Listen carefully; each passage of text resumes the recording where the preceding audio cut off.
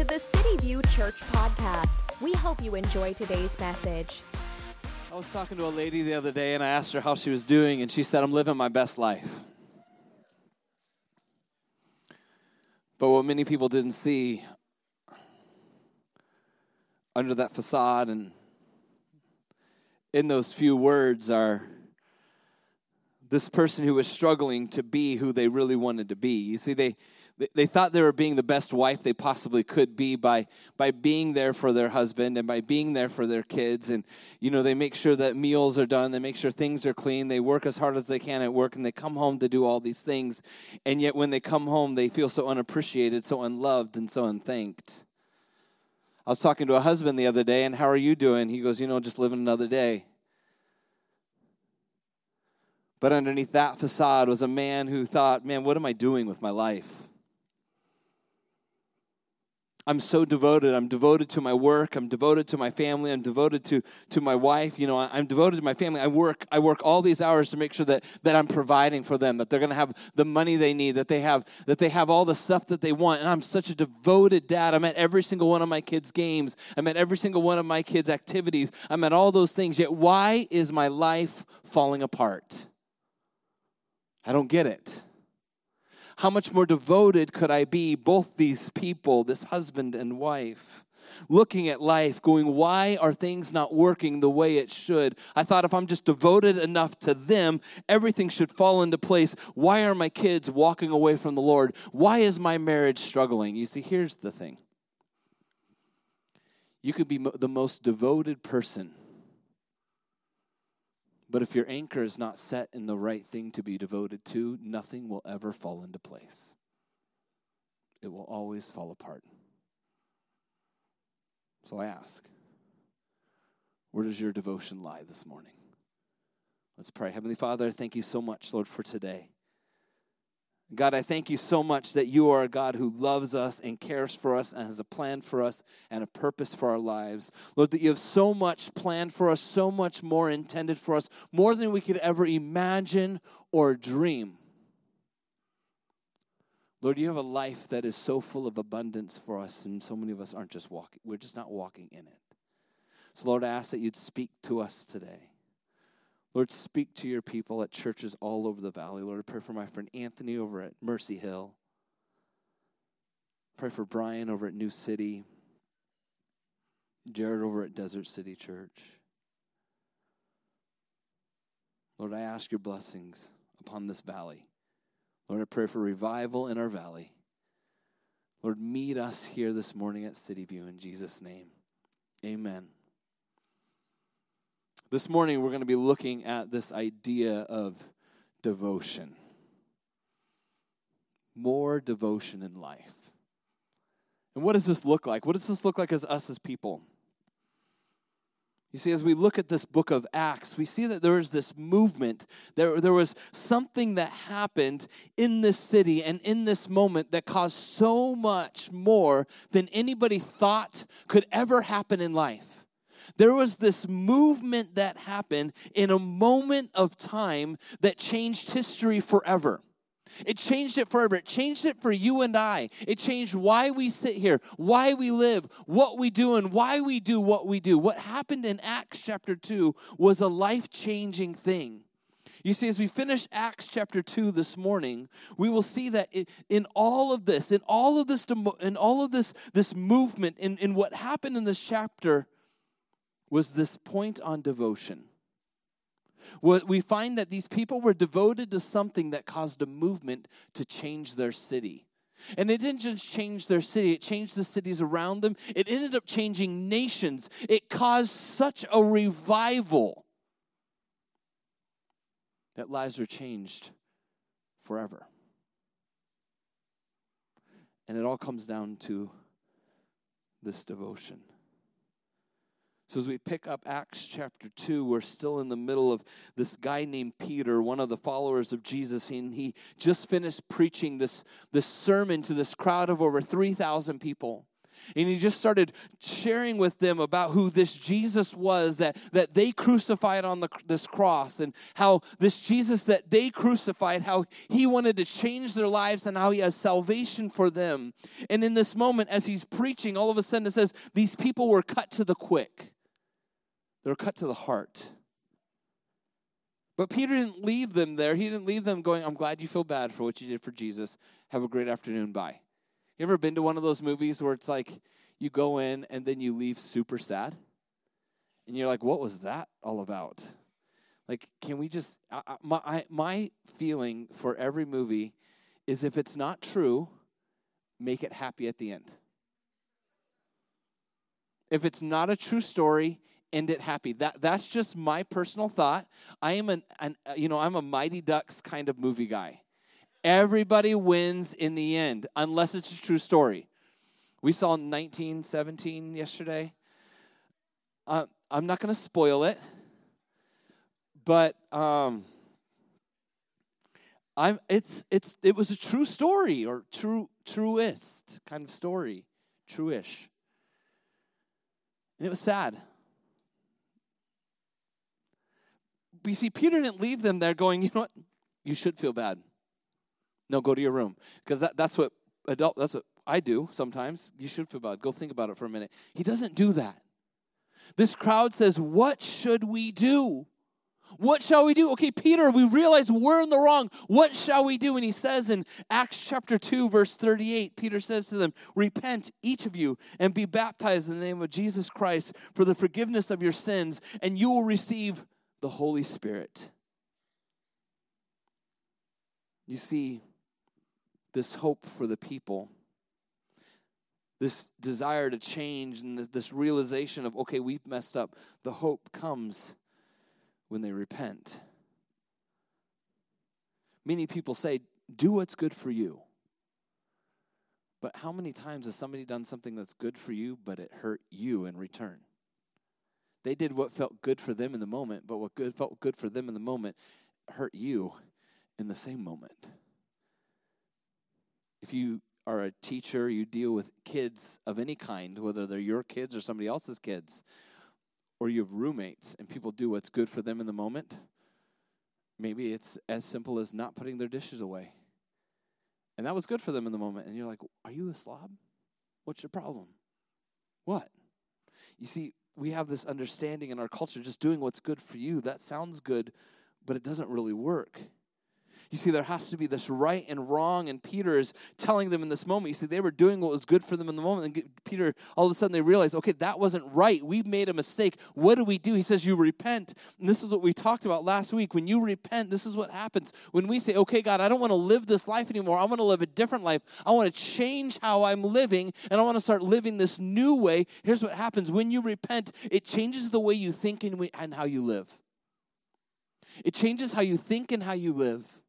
When you repent, it changes your past. It changes your past because you're forgiven. Because you're forgiven of all that you've done and how you've lived, you're forgiven when you repent. And when you repent, it changes your future. It changes your future because you're filled with the Holy Spirit. You are given this power to live a different life, a life that you think, how in the world am I ever going to live this life that maybe this pastor talks about, or I see my parents or my grandma's always praying for me to live different. How do we do it? Well, when you repent, it changes everything in your life. And it allows you to live this promised life that's available. You see, there's this promised life that Peter talks about here. This promised best life, the blessed life that's available to all who take this step in repentance. And Peter then continues in verse 39 and 40. He says, for the promise is for you and for your children and all who are far off, as many as the Lord our God will call to himself. And with many other words, he solemnly testified and kept on exhorting them, saying, be saved from this perverse generation. This promise of salvation, this promise of having a changed life, this promise of a hope for the future, it's not meant for just one, but it's meant for all, he says. It's not meant just for you, but it's meant for your children and your children's children. You see, for many of you who have kids, when you make a decision to change lives, to change your life, it affects all those around you. It affects those in your home when you decide, I'm going to live different. I'm going to act different. All of a sudden, it's going to affect your kids and every generation after. You're going to set a new track and a new path for your family when you decide to live for the Lord. And Peter, as he's preaching this, he says, for the promise is for you when you repent, when you're baptized. This promise is for you, and it's for your children. You see, some of you, you're young in here. You're in your teens, you're in your early 20s, and you're thinking, well, I can just live life, and I'll start living for God later. I was talking to a friend of mine, and we were talking about estate planning and all these things. We were talking about when people should do this and how people should do it. We're just having this conversation. I said, I think there's a lot of people that when they think estate planning, they think, I'll do that when I get old, when I'm ready to retire, like my grandma or my grandpa. That's when you set those wills up. You see, so many people plan for their future way far, and they think it's way too far away to start planning it now. When in reality, you young people, the decisions and the choices you make now will affect your tomorrow. The decisions of who you're going to date and the kind of person you like. The movies you watch and all those things that you think, it's fine, I can do whatever I want, but we got to realize the things that, the decisions we make today help affect our tomorrow. They create our tomorrow.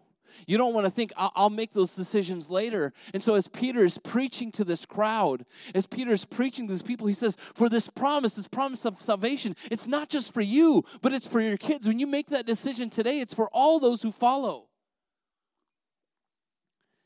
And he says, so that you might be saved. Saved from what? Saved from this crooked and perverse generation. I mean, I think we can look around in society now and see how crooked and perverse this generation is, can't we? It's amazing at the things that are socially acceptable. It's amazing at the things that we allow and that we approve. I follow this guy on social media, and he was talking about the importance of churches starting to use this app called the TikTok app. And I read it, this is a while ago. And so I downloaded it because I'm like, I'm going to check it out. What is this thing? I see people posting on it. And some of you young people are going to think, whatever. I'm just going to tell you, just in the moments of downloading it and seeing it, I thought, why would anybody ever want this? Within moments, I just found filth. I didn't even have to find it. It was there on the front. You could call me prude, whatever you want, but we're going to see as we continue this, that if we want to see a movement of God, if we want to see God change lives, if we want to see God bring revival in our city, it takes a commitment on our part. Because I believe that God wants to do something big in our city, and I believe that God wants to do something big through you. Through each and every one of you in this room, I believe that God has a plan that's bigger than you, that's more than you could ever imagine or think. And I'll bet when this crowd of over 3,000 people were on their way to go worship and do this celebration on this day, they had no idea that God was going to wreck their life. They had this plan to go party, to probably go drink, and do all the things that were just normal for partying. They had no idea that they were getting ready to be rocked in their life, to have this life-altering change where they're going to start a movement of Christianity that's going to affect you, that's going to allow you and each one of us in this room to be saved. They had no idea that they were going to be part of that movement that day. No clue. But in a moment, this revival happens in a city that changes Jerusalem forever. And Peter tells them that you need to be saved from this perverse generation. And I look at some of the things now in our city, the things now in our society, and I look at the things that we applaud, the things that we like, the things that we want to strive to be like. And I think, man, how perverse are we as a generation? And I hate that I'm raising children in this generation because filth is so easily accessible. And how can I, as a loving dad, not just be devoted to my kids? I don't want to just be devoted to my kid who's on his phone right now showing his buddy. I shouldn't embarrass him. That's not right. I'm sorry. They're probably looking at the YouVersion app. They're probably being all spiritual. Is that what you guys are doing? Look at that. Godly kids over there. But you see, I have the responsibility of raising 3 young men. And I could be the most devoted dad. I get home on time. I am home on time. My wife knows when I'm going to leave work for the most part. I am at pretty much every single one of my kids' games. And when they all have practices and all that on the same day, that's a little difficult. But we are devoted. We are devoted parents. But here's the thing. If my anchor is not set in Jesus, it doesn't matter how devoted I am. If I'm not pointing them to Jesus, they will never know him. Because God has put that responsibility on me. That is, if you look, you read Proverbs, you read throughout the New Testament, the responsibility of parents to guide their children and to help them see the ways of the Lord. And some of you, I know some of you in here, you're younger people, you did not have that example. I'm sorry. That doesn't mean you have an excuse to go do what you want. It means now you have this choice, the same choice that this crowd did on this day when they said, you know what, Peter, what shall we do? And he said, turn and start living for God. So here's what happens. Verse 41, it says, and all this crowd, they hear this, and they were all amazed, and they all wanted to live this different life. So then those who had received his words were baptized, and that day there were about 3,000 souls baptized on that day. Can you imagine how long that church service was? I mean, what did the disciples do? The 12 of them each take 10 at a time or 2 at a time, or I don't know. And there's 120 of them, I guess. So 120, 3,000 divided by 120, that's a big number. And math whiz, some of you you got that right away. Me, I'm still struggling. I'm debating on getting my calculator out. But can you imagine that? This crowd. Peter says, now what do you want to do? And they're like, we want to be baptized. All of a sudden, this crowd of 3,000 out of a crowd of I don't know how many come walking forward with a changed heart. I believe God can do that in our city today. I believe God can do that at your work. I believe God can do that at your school. I believe God can do that in your neighborhoods. I believe God could do that in your communities. I believe God could do that at our Starbucks. I believe God can do that today. The same God that did this, the same God that caused this movement can change your sports team. But you know where it started? It started with a group of 120 people upstairs in a room praying. That's where it started. It started with prayer. It started with prayer. It says, so these souls were changed. They took this huge step of faith. They said, okay, we believe and now we want to be baptized. And I want to encourage and challenge those of you in this room as we've been sharing. Next week, we're going to have baptisms here. If you've never been baptized, what's keeping you from that huge step of faith? What's keeping you from taking that step and saying, you know what, I want to take that. I want to go do that. What's keeping you from it? If you call Jesus Lord, show everybody else in this room too. Don't be embarrassed of it. Sign up today. It doesn't cost. And one guy asked me, does it cost? No, it doesn't. It costs nothing. It costs Jesus everything for you to have a changed life. It costs you saying, okay, I'm going to live. And so as I was continuing to look at this, I saw that there are some things that changed in these people's lives. They had to change their habits. Last year I read a book called Atomic Habits. If you've never read that book, it is an amazing book. Amazing book. Atomic Habits. I don't know if the guy's a believer or not. James Clear is his name. But it's a really, really good book. I loved it. But he talks about changing habits. And so for me, I had to change some habits in my life because I'm easily distracted. Man, I am ADD to the core. You one thing goes by and I'm going to look. I have no focus. In a movie, maybe a little bit. But even in a movie, I want to look at my phone. I'm like, what is my problem? I'm being entertained by a ginormous screen and super loud music. Why do I want to look down? I don't know. But you see, these people, they had to change some things. And it really all came down to devotion. Devotion to the right things. So I ask you this. What are you devoted to? If you were to take a moment in your life and look at the things that you pour the most time into, what are you devoted to?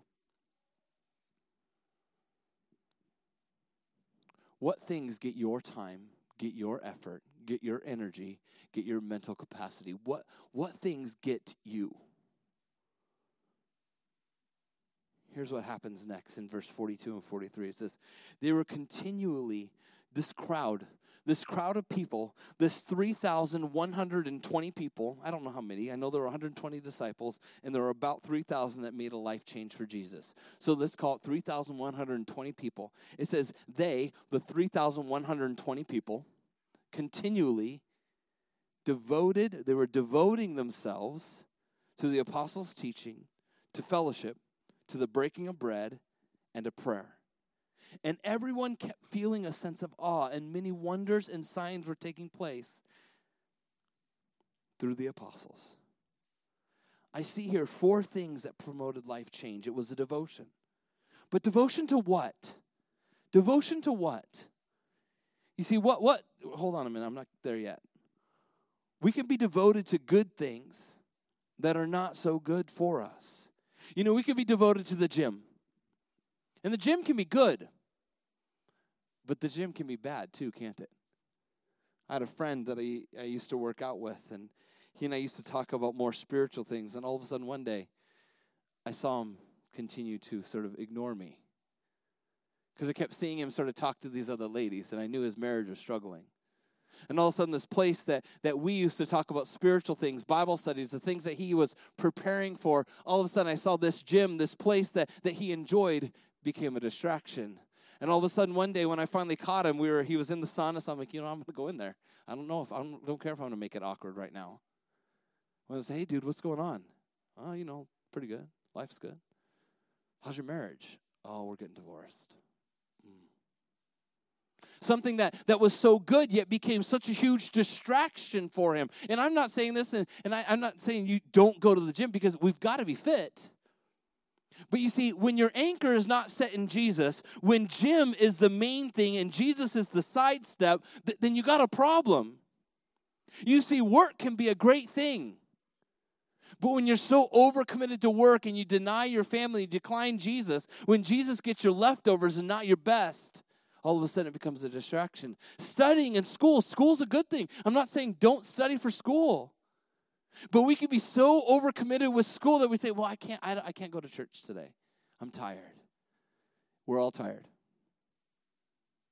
That's just part of life. I got to study. Well, yeah, I was talking to somebody today, and she's like, I added another class to my schedule. I'm going to have to better my time because I know that I have the tendency to wait to the last minute. And so many times what happens when we wait to the last minute, who gets sidestepped? Jesus. Jesus, I can't go to church today, but I'll catch it on Facebook.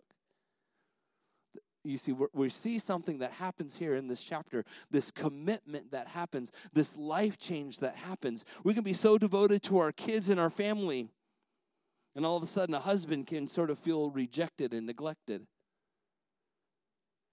Honey, I got to be with my kids. I was talking to one family, and I was hearing how they have not been on a date since their kids were born.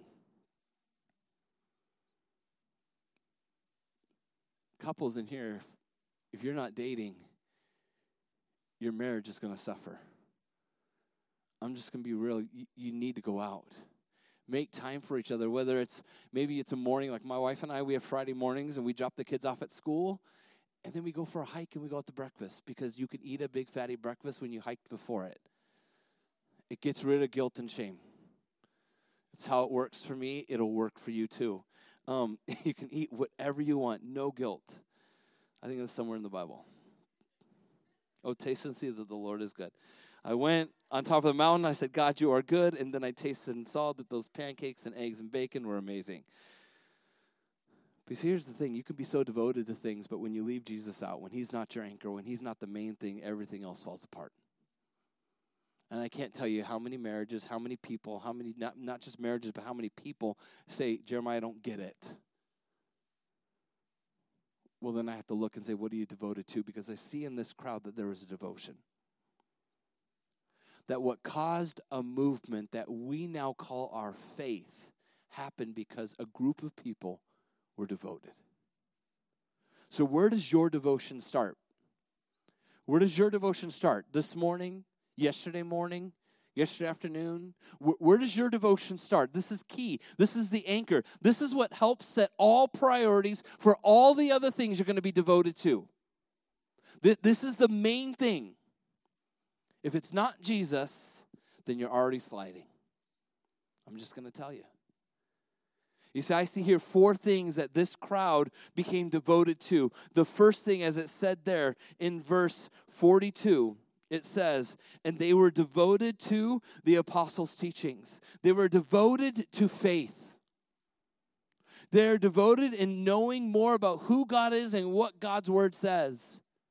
They're devoted to this, whether it was going to church or reading God's word, they were devoted to this. They made it a priority.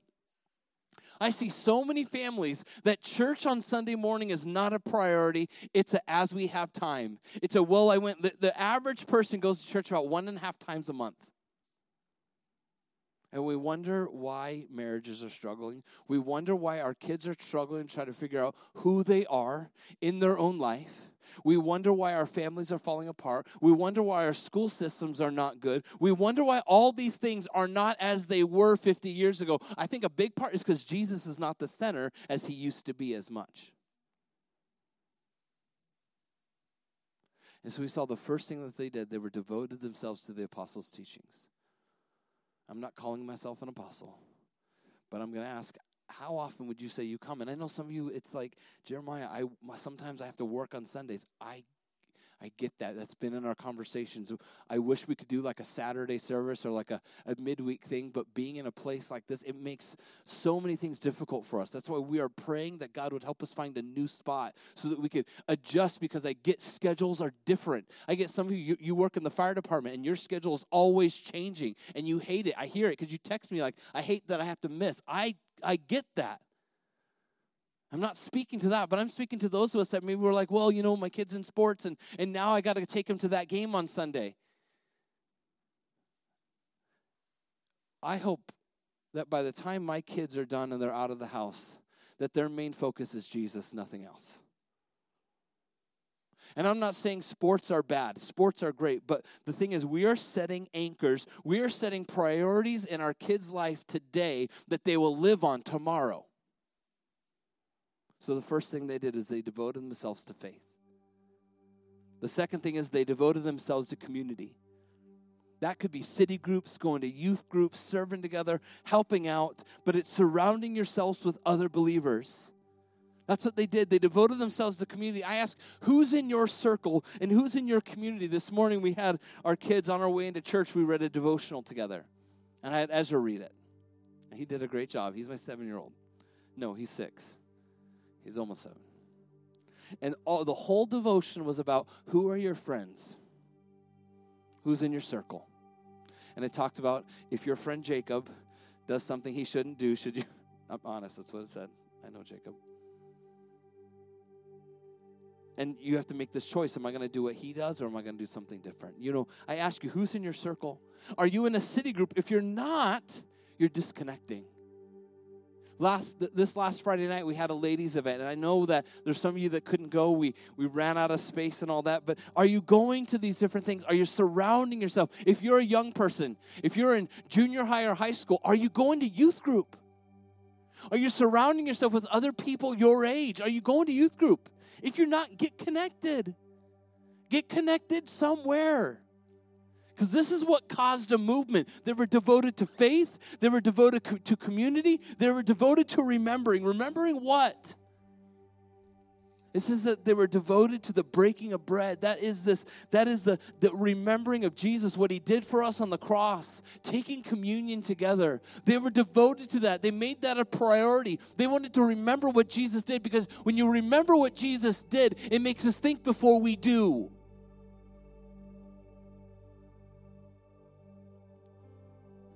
And the last thing, it says they were devoted to prayer. Personal prayer, united prayer, fellowship in prayer. You know, every Sunday morning during the service, we have people up at the top that pray. Maybe you're looking for a ministry and you're like, I don't want to do kids because I don't know if I could.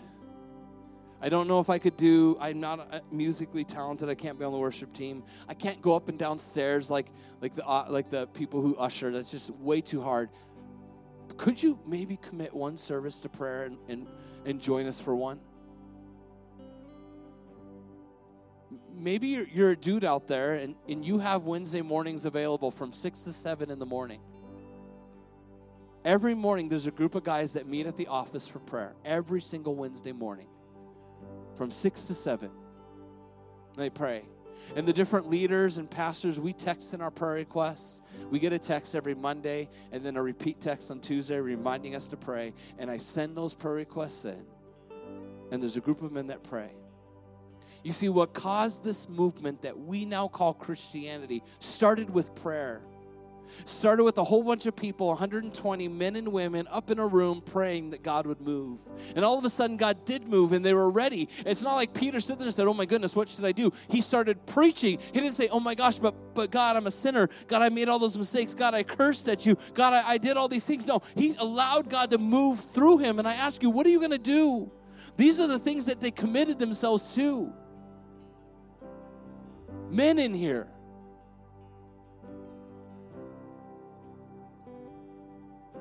I challenge you to be men. We have a culture that is looking for good leaders, and so many of them are bad. They're cheaters in baseball. They're cheaters in football. I mean, look at the past few weeks. I mean, you've got some of the best teams that are being called out for not living the right kind of life, for trying to cheat. Imagine if the men of God started living like they were. Imagine what it would do. Ladies in here, you live under this pressure to be somebody that God said, you already are enough. You're enough because I made you that way. Imagine if you took that message to all the people you go to school with, to all the people you work with, and you shared that hope. Imagine what would happen to our city. I believe revival can happen. I believe it can start this year, but it has to start in you first. It has to start in me. And we see that in this city, what happened was this crowd became devoted. Devoted means to continue to do something with intense effort. That's what the word devotion means. So I ask you, what are you devoted to? Is it worth your time? Is it worth your intensity? Is it worth your effort? Is it worth it? It says this crowd lived in awe. They lived in awe seeing God move. I want to experience that same awe today. Maybe some of you are at that point where you need to repent. You need to turn from the way you're living and start living for God. You never realized that. You need to turn now. Do that. Maybe some of you need to reevaluate what you're devoted to. You're realizing your devotion is not anchored in Jesus. It's anchored in all these other things. And Jesus is sort of an extra thing. He's an add-on. He's not the main thing.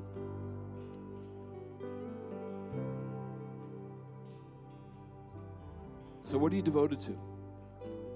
You see, if you want to live this promised, blessed life that Peter talks about,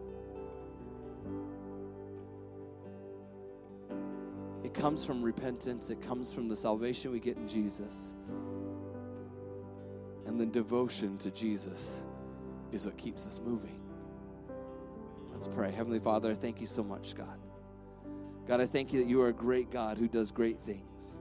And Lord, I ask you now, God, that you would move in this room.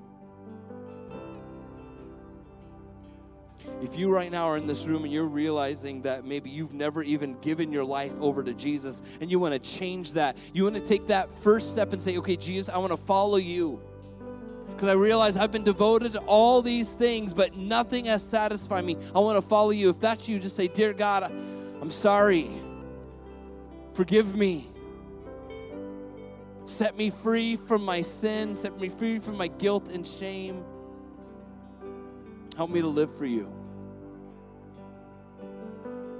If you prayed that prayer this morning with me, would you raise your hand because I have a gift for you?